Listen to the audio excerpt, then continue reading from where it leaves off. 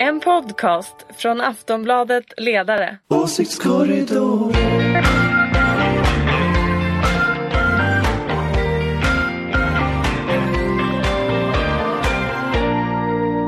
Välkomna till Åsiktskorridoren. Aftonbladet Ledarsidas podd som kommer varje fredag med få undantag. Ulrika Schenström, välkommen. Tackar så mycket. Från moderat sida. Yes. Karin Pettersson. Här är jag. Anders Lindberg. Hej hej. Bägge från socialdemokratisk sida. Och jag, Fredrik Virtanen, neutral. Eller moderat. Well. Försök övertyga någon Jag kan annan. något av en folkpartist, tycker jag. Liberal. I det här. Ja, absolut. Liberalist. Vi måste lära oss det där nu. Det heter liberalist. Ja, just det, liberalist heter det väl, va? De vill verkligen det. Alltså, det snackar väl aldrig om hur kränkta olika former av liberaler var för att de tog namnet. Det var så jäkla roligt att se. Ja, de här libertarianerna var till och med lite kränkta. Alla var svinförbannade. Jättekul. Det var genialt på något vis faktiskt. Men det är inte det vi ska prata om. Det är lustigt. Deras nya symbol är också ganska genial som Folkpartiet har ställt till. Eller Liberalerna har ställt till med. Har de bestämt sig? Ja, de har väl en de har inte riktigt tävling? bestämt sig. Men De har en tävling. De har ju en tävling och likheten med gravstenssymboler var ju väldigt stor. Ja, det är mycket duvor som mycket har en liten duvor kvist som i flög iväg. Nej. Ja, jag har missat så.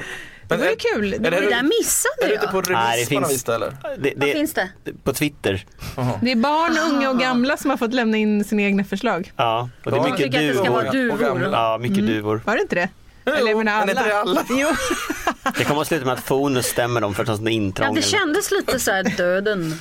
Ja, men hur ligger de nu till nu, Hej Liberalerna? Folkpartiet, jag har vandrat länge vid din sida. De är stabilt över 4%-spärren då, va? Ja, det är stort. Ja, det kan de nog ordna till. Så det är ingen död, ingen begravning på det viset. Nej. Det ligger KD värre till, men det kan vi säkert tala om en annan gång. Daniel får inte vara med i den här avsnittet av podden eftersom han pratade för mycket förra Ja, veckan. vi fick skäll på Twitter Nej. för att han Jo. avbröt Karin och mig jag hela såg tiden. det. En person som... Och därför dumpar ni honom. Som var jättearg på att vi blev avbrutna, Karin och jag. Och inte bara på Twitter, även på Facebook. Det var ju samma person, både Facebook och Twitter. Den personen ville Får jag verkligen fråga, hur få fram lyckades det. Daniel avbryta er på Facebook? Låt detta bli en varning för dig. Trolla inte det här med Varning, Daniel. du Eller kanske, Anders. du Ja. kanske inte är med Ja, för det är nästa faktiskt helt gång. sjukt för Daniel. Nej, det denna vore tillbakadragna- oerhört sannolikt att jag inte är med nästa gång, kan jag säga också. Ja, han ska vara bortrest. Jag är i London. Det här är orättvist mot London. Daniel. Jag vill gärna understryka det. Är det någon som backar tillbaka är det ju Daniel. Inte förra veckans podd. Tycker jag var bra i så fall att han tog för sig mot kvinnomaffian. Männen backar upp männen i vanlig ordning. Det där var lite moderat för en gång. Ja, men jag är ju... Jag har ju sagt det. Ja, Manspartiet som du Känner försökte dig hemma. övertyga mig om att det var alldeles nyss. innan sändning, ja. Vi kan ta det nästa gång, Manspartiet. Nej, men det är ju roligt det här att när vi bestämmer oss att Hultqvist, försvarsminister som du kallar Bultan. Nej, det kallar jag honom inte alls. Nej. Bara Hulta-Bulta. Hulta var det, ja. Hulta. Det bara kom sådär. Att just när vi bestämt oss för att liksom stålka honom med vad han gjort i veckan så har han faktiskt på riktigt made the news. Ja, den här lägenheten. Eller Svenska Dagbladet försökt i alla fall lite Allvarligt grann. talat, det var ju liksom... Alltså, Ni kan inte bäsa det på en gång. Nej, Jo, det kan jag faktiskt. jag kan Ärligt inte talat. heller bli upprörd över det här. Jag har inte varit upprörd över någon av de här egentligen. Nej, det har vi ju inte varit någon av oss här inne. Du är tror jag. helt jämn. Ditt EKG, det bara står helt still. Du blir aldrig, får aldrig någon känsla för någonting. Inte Det är glad, aldrig inte arg. Fast det här med det är Hultqvist aldrig var faktiskt, deprimerad. det här med Hultqvist var faktiskt, det var nästan, alltså, det gick inte så bra för deras skop, för det höll ju inte ihop. Alltså första rättelsen publicerade de vid 11 och sen kom det något chefredaktörsbrev vid 4-5 någonting om att de hade gjort fel på någon annan punkt och sen så Länsstyrelsen skulle få avgöra om de ja, har men precis rätt i det eller där fel. så lovar de en ytterligare eventuell rättelse därför att de då inte vet om det här knäcket håller eller inte. Så att Och någon hade även var inte smsat helt... påstod han där de frågade. Reportern. Ja, det ber ber chefredaktören om ut. I den här 5-rättelsen då. Inte i 11-rättelsen så rättade de något annat, men i 5-rättelsen så rättar de det där. Ja, men okej. Nu är ni så politruckiga och du är ju köpt av det militärindustriella komplexet, Anders. Vi måste ändå konstatera att Svenska Dagbladet avslöjar ändå att han hyr en bostad av detta komplex, eller hur? Japp. Ja, det är väl inte helt kosher. Ja, alltså grejen är så att Anders Borg borde också vi då från det militärindustriella komplexet tycker att det är nog ganska bra om statsråden fixar lägenheter ändå inom ramen för de regler som gäller. Och tittar man, om man ska vara lite petig, så byggde hela caset från Svenskan på att det skulle finnas någon form av regelbrott i botten. Och det var ju det de fick rätta vid 11. Och problemet är att då fanns det inte så mycket kvar om man ska vara ärlig. Därför att om nu reglerna var att de fick hyra ut till folk som jobbar på regeringskansliet. Om det fanns lediga lägenheter. Och ja, de försöker ju trassla sig ur det där. Men det där kommer ju bara in ut i sanden. Fast om vi bara liksom så här. Men ärligt talat så är det så att om caset bygger på det och det faller, då är det nog så att det finns inte så mycket kvar. Och sen är det ett annat problem med det här, och det var ju att det är ju så att det är ganska bra om folk inte vet var försvarsministern just bor, för att han är ju lite hemlig. Spontant nu hemlig. Vet vi det. Ja, nu vet vi ju det, som svenskan berättade för oss. Ja. Så det var så kallad skyddad adress, va? Det var väl till och med ett så kallat skyddsobjekt, va? Är det ett steg Nej, alltså grejen att men alltså nu måste jag bara säga, jag tycker att det här, alltså det är väl självklart att försvarsministern inte ska bo på ett ställe som någon vet vad det är.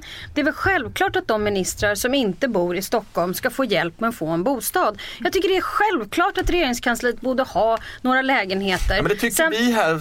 Du är som en pamp. Jag är ingen pamp. Här. Jag tror inte det här är några stora är jätteupprörda för att de går på Strandvägen. Jag tror att det är bara så här, kan riksdagsledamöter ha den här förmånen? Förut så bodde faktiskt riksdagsledamöterna i sina rum där de även hade sina skrivbord. Nu är det faktiskt så att de har lägenheter ute på stan. Möjligen kanske man ska se över det systemet i kombination med att man ser över regeringskansliets system.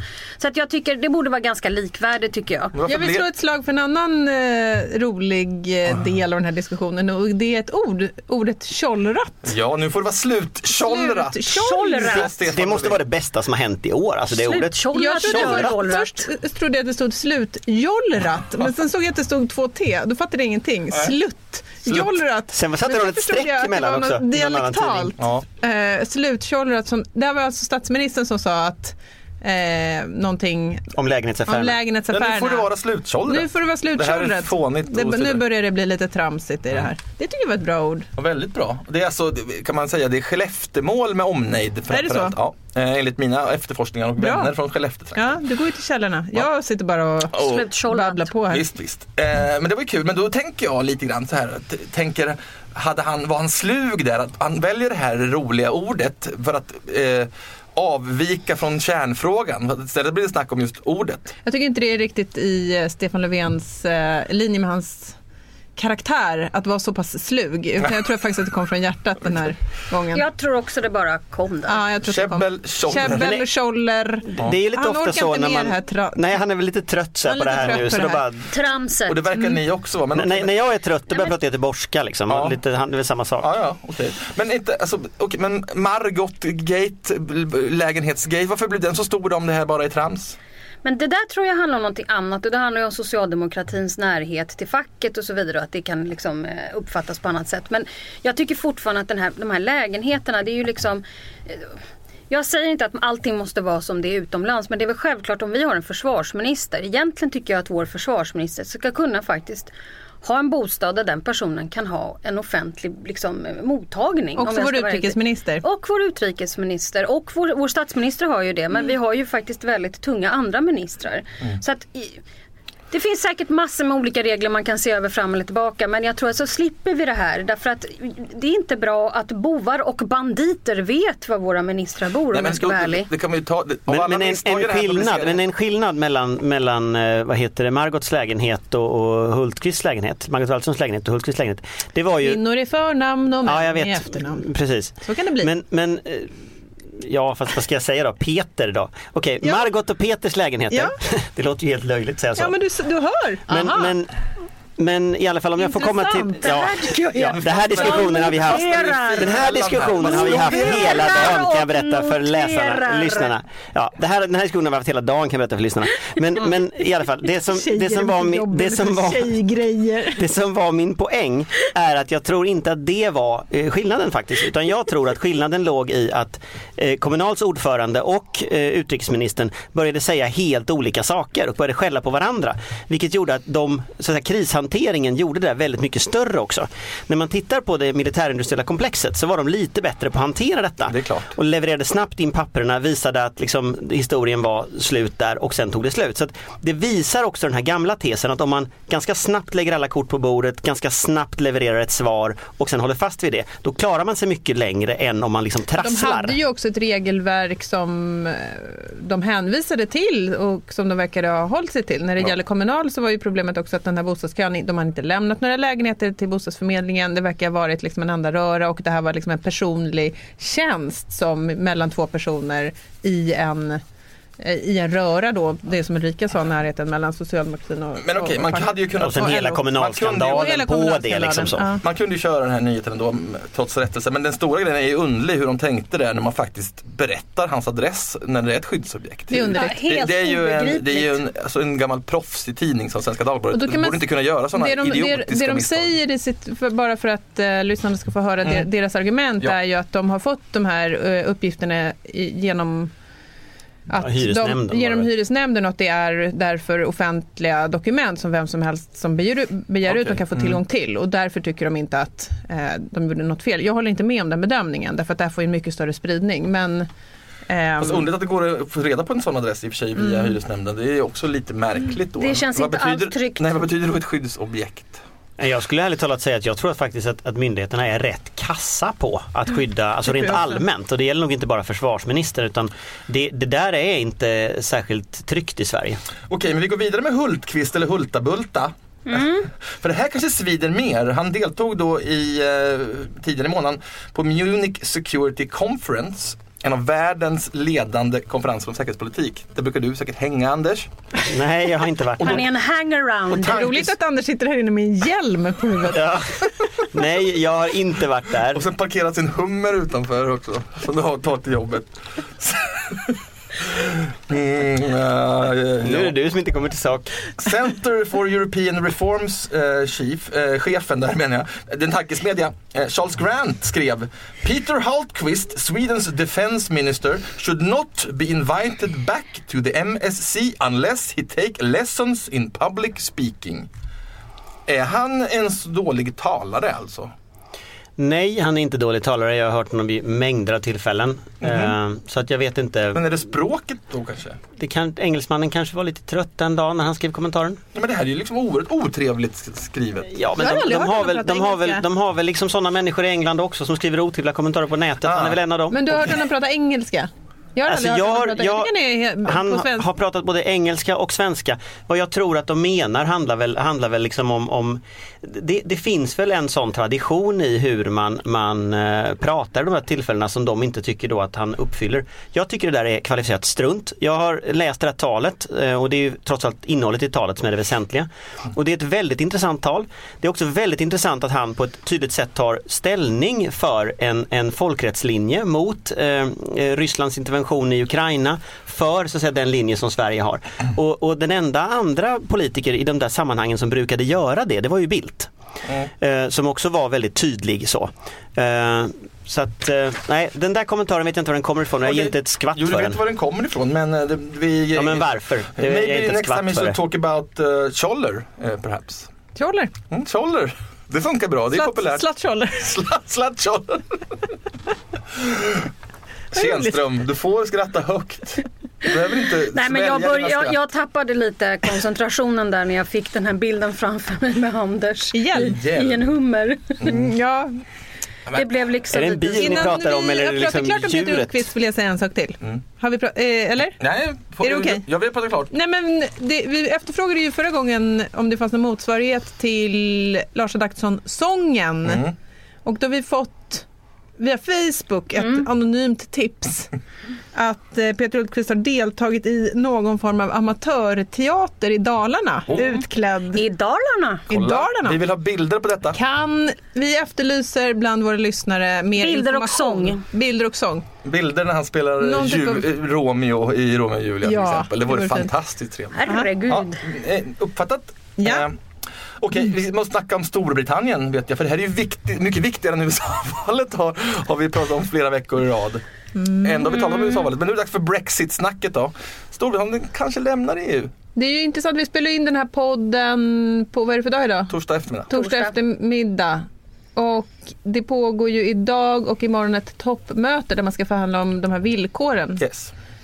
Och när den här podden då publiceras, då kanske vi vet hur det gick på detta toppmöte som påbörjas idag klockan 16. Men kommer omröstningen stoppas då? Kan det bli så?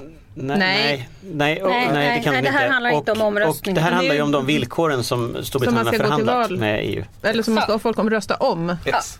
Men om då det brittiska folket säger nej, vi vill inte vara med längre. Vad skulle det betyda för börja med EU då? Sen kommer vi gå till vad det betyder för Sverige. Fast jag tror vi kanske ska börja en annan ände. Liksom, vad kommer det innebära för Sverige under tiden? För det tror jag vi andra kan vara ganska överens om att det har ju varit ganska tyst om Brexit. Vi har skojat lite om Brexit. Vi har pratat om amerikanska presidentvalet så. Men det har ju varit väldigt många, de senaste 1,5 veckan, väldigt många program. Och nu bara öser in inbjudningar till olika seminarier om att liksom diskutera Brexit. Och jag tror att jag har suttit och försökt följa det här. Jag är ingen utrikespolitisk expert. Men jag kan försöka ta ner det till liksom ett Sverige-perspektiv. Och det jag oroar mig mest för det är ju att Sverige har varit ganska EU-negativa rent liksom historiskt. Vi gick inte med i euron. Och vi har länge haft vårt eget land här uppe i norr och inte varit med i den europeiska integrationen. Och vi är lite småskeptiska och sådär. Jag är rädd för att det här partiet som vi ju aldrig kan sluta prata om på något sätt, som ju visserligen går ner i vissa mätningar just nu, kan ta tillfället i akt att faktiskt börja prata just migration versus jag menar, det här som de tar i EU nu på toppmötet, det handlar ju om speciella regler som liksom UK, alltså Storbritannien ska få ha för att stanna kvar i unionen. Yes. Men om jag vore sverigedemokrat, och nu kan alla sverigedemokrater hålla för öronen, skulle jag ju tyvärr göra så att jag skulle liksom dra upp den här och säga, ska inte Sverige få ha sina egna regler? Och det här ser vi ju runt om i Europa redan nu. Igår var det liksom stor artikel i Financial Times på temat att fransmännen vill ha en Frexit. Så att jag är bara väldigt orolig, som jag är en Europavän, så är jag väldigt orolig för att det här kan leda till sån här, hörde någon i morse på P1 morgon som kallade det för EU à la carte. Att alla ska få välja lite hur de ska vara medlemmar. Och det kan ju sluta i en Swexit. Swexit. Jag är också mycket orolig. Är ni oroliga, Anders? Inte över en Swexit, det är jag inte orolig för. Men däremot så... Men nu sa jag inte att det skulle bli, men att vi får en debatt som inte får fokus på det som egentligen vi borde ha en debatt om, utan att det blir en sån här, återigen, en väldigt migrationstyngd debatt. Jo, alltså, jag tror Ulrika väl rätt i det. Och jag tror att den här folkomröstningen som Storbritannien kommer att ha, den kommer ju att handla väldigt mycket om migration. Fast i deras sammanhang så är ju migration från Östeuropa. Det är inte så det är inte flyktingvåg i våran.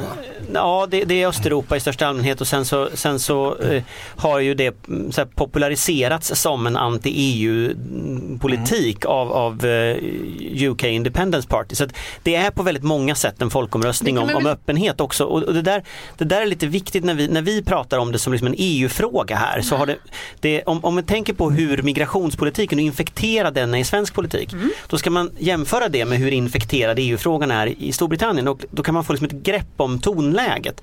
Och jag har suttit de senaste dagarna och läst liksom brittiska tidningar och tittat igenom rätt mycket av diskussionen vi just för att försöka förstå detta. Och det som paradoxen tycker jag i den diskussionen, det är att det finns liksom en intellektuell diskussion om Storbritanniens förhållningssätt, och det är den som Cameron försöker på något sätt vara en del av.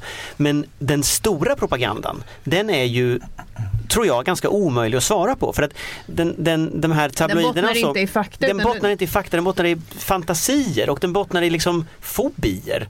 Så att den, oavsett vad de kommer fram till men jag håller helt med om blir det jätteknivigt.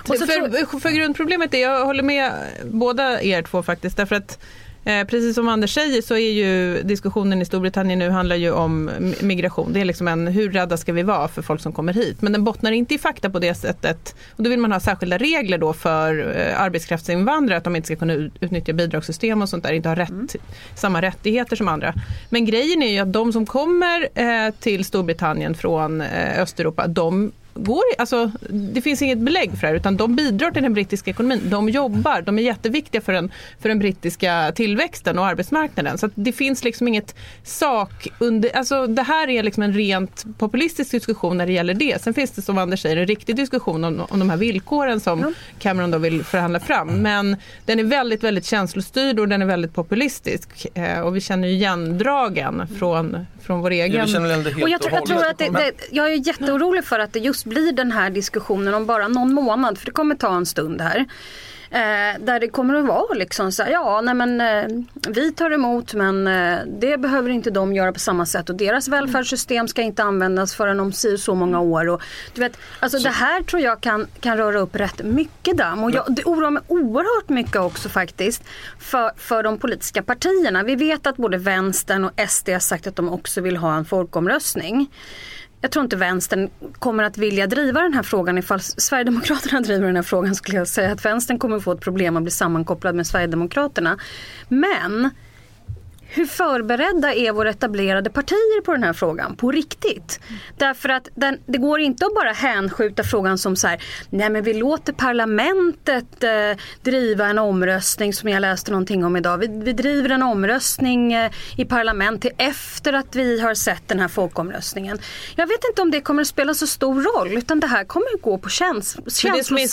Liksom. Också är att, och är de förberedda etablissemanget? För att i så fall så är vi tillbaka i den här rutan, du vet. Nu har de återigen undervärderat kraften i det där partiet. Och det som är intressant i Storbritannien är ju också att Cameron har ju blivit verkligen situationens fånge. Om man tittar på opinionsmätningar för bara några år sedan så kändes det ju helt uteslutet att det skulle kunna finnas en majoritet för ett utträde med ungefär de villkoren som han nu antagligen kommer kunna förhandla sig till. Men nu står det ju och väger ganska. Nu har ju inte den här liksom debatten kommit igång. Vi vet inte när datumet blir för folkomröstning eftersom inte villkoren är färdiga. Men han har ju liksom, det är ett jävligt högt spel han har spelat när han har dragit igång hela den här processen. Han var nog väldigt säker på att kunna ta hem det och liksom kliva ur det som en starkare politiker som står upp för liksom brittiska värden och sådär. Men det är ju inte säkert att det blir så. Och jag är helt övertygad om att han dessutom, och det håller ni säkert med mig om, att han gjorde det ju inte av utrikespolitiska skäl. Nej, det är bara utan inrikespolitiska skäl. Nu sitter han med babyn i knät. Men det finns väl också en dimension till i det inrikespolitiska, och det är ju den skotska folkomröstningen om självständighet. Ja. Precis så. Därför att vad som kommer att hända, alltså om man leker med scenariot att det faktiskt börjar närma sig på riktigt ett val där man förlorar den här frågan, då betyder det ju att Storbritannien kommer ju fortfarande vara ekonomiskt helt beroende av EU. Man kommer geografiskt att ligga där man ligger. Man kommer att ha de militära samarbetena man har i NATO. Man har det militära samarbetet med Frankrike som en ryggrad för hur försvaret är organiserat. Vilket innebär att i alla de frågorna som traditionellt har med nationell suveränitet att göra, så kommer inte den här folkomröstningen att i realiteten avgöra mer än ytan, mer än det formella. Vad det kommer att göra är ju att Skottland kommer ju säkert att ta tillfället i akt en ny folkomröstning. Absolut. Och då kan det ju sluta med att vad Cameron lyckas med under sin regeringstid, det är att från att Storbritannien är liksom ett imperium i någon mening mentalt, är en viktig del av EU, så slutar det med att det blir England kvar. Därför att alla andra delar drar. Och det är klart, eller att Skottland drar. Och försätter resten av Europa i väldigt stora ifrågasättande. Ja, men nu, absolut. Men jag vill komma fram till ändå, vad vore klokast nu då att göra på mötet ikväll i EU? Borde inte EU, det låter som att de borde säga nej, vi ger inte er ett dugg, vill ni lämna så gör det då. Men då får ni inte ha några av våra... Nej, det är klart man ska ta det här avtalet. Helst så ska de väl liksom komma fram till någonting, men jag kan inte riktigt bestämma mig, för att den här idén om att skjuta det till parlamentet, det kan ju ändå skjuta upp vissa liksom diskussioner och så. Jag tror att det här är ganska det där låter som en farlig väg tycker jag, och det här är ju förhandlingar som har pågått länge. Cameron har ju rest runt nu. Men det är inte alla frågorna, utan menar jag bara migrationen. Nej, men det är ett antal liksom frågor som ligger på bordet, men jag håller det för osannolikt att man inte kommer komma överens. Jag tror strategiskt för EU så ska Cameron få komma hem. Det kanske blir så, fan vad pinsamt. Det är en sån här Jakob Forssmed-grej. Nej, men att strategiskt för Storbritannien och för EU så tror jag att Cameron måste kunna komma hem imorgon kväll med en seger. Och han måste kunna komma hem och säga att han har stått upp för Storbritannien i EU. Därför att för svensk del och för EUs del så vore det extremt illa om Storbritannien lämnar. Och det innebär att det är precis som Karin säger, det är väldigt höga odds för Cameron. Men det är också väldigt höga odds för oss. Därför att den här opinionen har ju vuxit under lång tid. Och kan vi sätta stopp för detta i den meningen att vi ger Storbritannien lite av det de behöver för att kunna ändå fortsätta vara en medlem i EU, ja då är det förmodligen värt det. Okay, och det är förmodligen värt ganska mycket. Men då hamnar vi exakt där Ulrika började helt enkelt. Där kommer till exempel SD kräva samma specialregler för Sverige för att kunna bygga lite mer murar. Om de inte gör det, då har de somnat någonstans. Fast ärligt talat, om man ska vara lite petig så har de faktiskt gjort det i flera år. För till exempel det här med det här undantaget för euron som ju Danmark och Storbritannien har, som är en opt-out då. Det finns ju i EU-rätten en opt-out-form man kan ha. Det har Sverige ingen skriven sån. Och det tjatar SD och Vänsterpartiet om lite då och då. Det är ju ingen som har brytt sig om det hittills. Så att liksom, jag tänker också att man ska... tror inte att kraften i det är så stor. Om inte till exempel Moderaterna eller Kristdemokraterna får för sig att nu ska vi leka med det här. Men jag tänker att jag är helt övertygad om att SD kommer hålla på och tjafsa om det här. Jag tror också att de kommer göra det, men det tror jag också. Jag tror att Moderaterna kommer ligga jäkligt lågt. Men jag tror inte att det finns samma förutsättningar, för att det här är ju en fråga som har puttrat i brittisk debatt och i brittiska tabloider och media under många år, alltså den här rädslan för arbetskraftsinvandring, och den har inte, det finns inte riktigt samma klangbotten. I Sverige har vi diskuterat flyktingpolitik nu. Så jag tror faktiskt inte att det finns samma... Jag är inte säker på, jag hoppas att du har rätt, Karin, men jag är bara så här, vi undervärderar dem hela tiden och så får vi, så jag bara säger, jag hoppas att de här partierna som finns i Sverige inte undervärderar dem så att de vet sprängkraften i vissa av de här typerna av diskussioner. Ja, tack för kloka synpunkter. Ni som lyssnar vet lite mer än ni som talar just nu. För det läggs ut på fredag alltså. Ja, du tänkte så. Ja, jag tänkte så. Annars vet inte lyssnarna mer än er. Vi måste bara göra en follow-up på köttgrodegate från förra veckan. Ni minns, kanske inte Anders, du var inte här, men Sven-Erik Bucht, landsbruksminister, som ju liksom klev in och trollade diskussionen.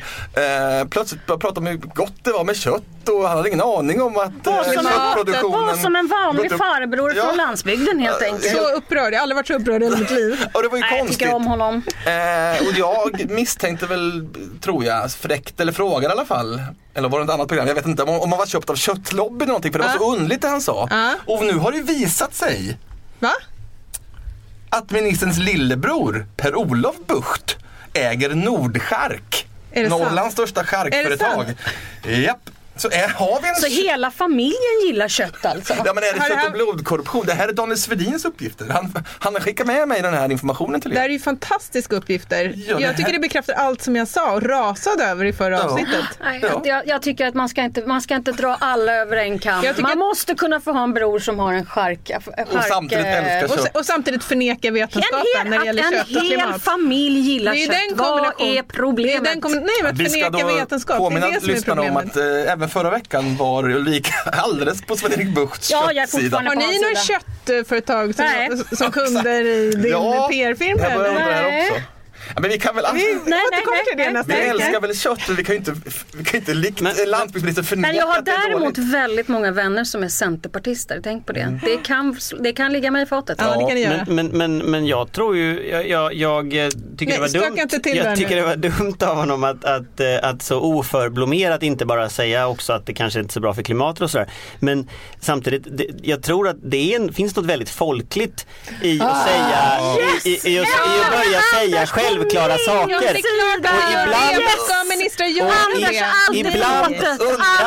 Ibland undrar jag om det verkligen är så att när folk säger så här självklara saker och alla blir arga, att det verkligen liksom gynnar samtalet. Jag är inte helt säker på det. Va? När folk säger självklara saker, det är ganska det är ganska alltså det han sa, förutom att han klantade sig och retade upp massa människor och så, var ju att han tyckte om kött. Ja. Det är ganska intressant att vi får en enorm debatt om någon som säger att de gillar kött när nästan alla svenskar gillar kött. Men han sa ju inte bara att det var det. Nej, absolut. Nej. Han trasslar också till sig. Men jag tycker inte att man som ansvarig minister för ett område ska förneka vetenskapen. Jag håller med om att man inte ska jag tycker inte, även om det är folkligt. Även om det är folkligt. Jo, det är dålig populism. Man kan vara arg på olika saker, tycker jag. Det undergräver förtroendet för demokratin. Ja, absolut, det hotar demokratin. Nej, nu gick det för långt.